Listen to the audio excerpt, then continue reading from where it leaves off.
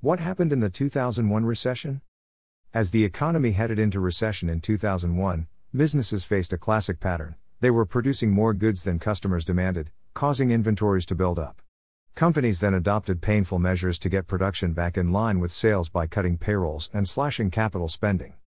Those austerity measures then radiated throughout the economy, as they do in economic downturns, reinforcing any weakness that already existed. By early 2002, the economy had worked through the worst of the unwanted inventories, setting the stage for an important turning point. In past cycles, with their shelves all but empty, firms typically increased production to restock their inventories, thus ushering in the first stage of renewed business investment. That restocking often provided a powerful boost early on in economic recoveries.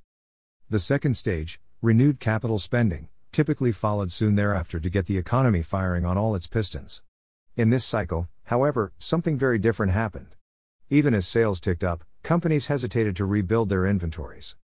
Corporate managers were confronted with an extraordinarily uncertain environment, including falling stock prices, sluggish corporate profits, and the possibility of war with Iraq.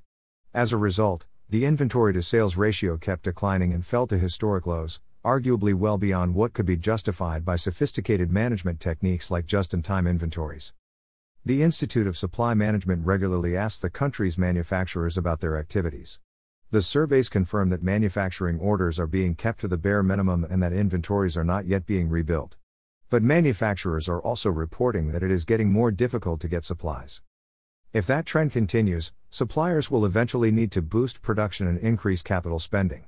With continued demand, helped along by the inventory rebuild, government spending, low interest rates, and all that cash uncorked by home mortgage refinancing, manufacturing could snap back just like a rubber band. A pickup in economic activity would boost corporate profits. As a result, the stock market, like the economy, could potentially perform better than many experts currently expect. Anything I missed? So this is what happened in the 2001 recession. There you go, guys, take all these points into account when entering the stock market. And now I'd like to hear from you. Or maybe you have a question. Either way, let me know by leaving a comment below right now. Disclaimer.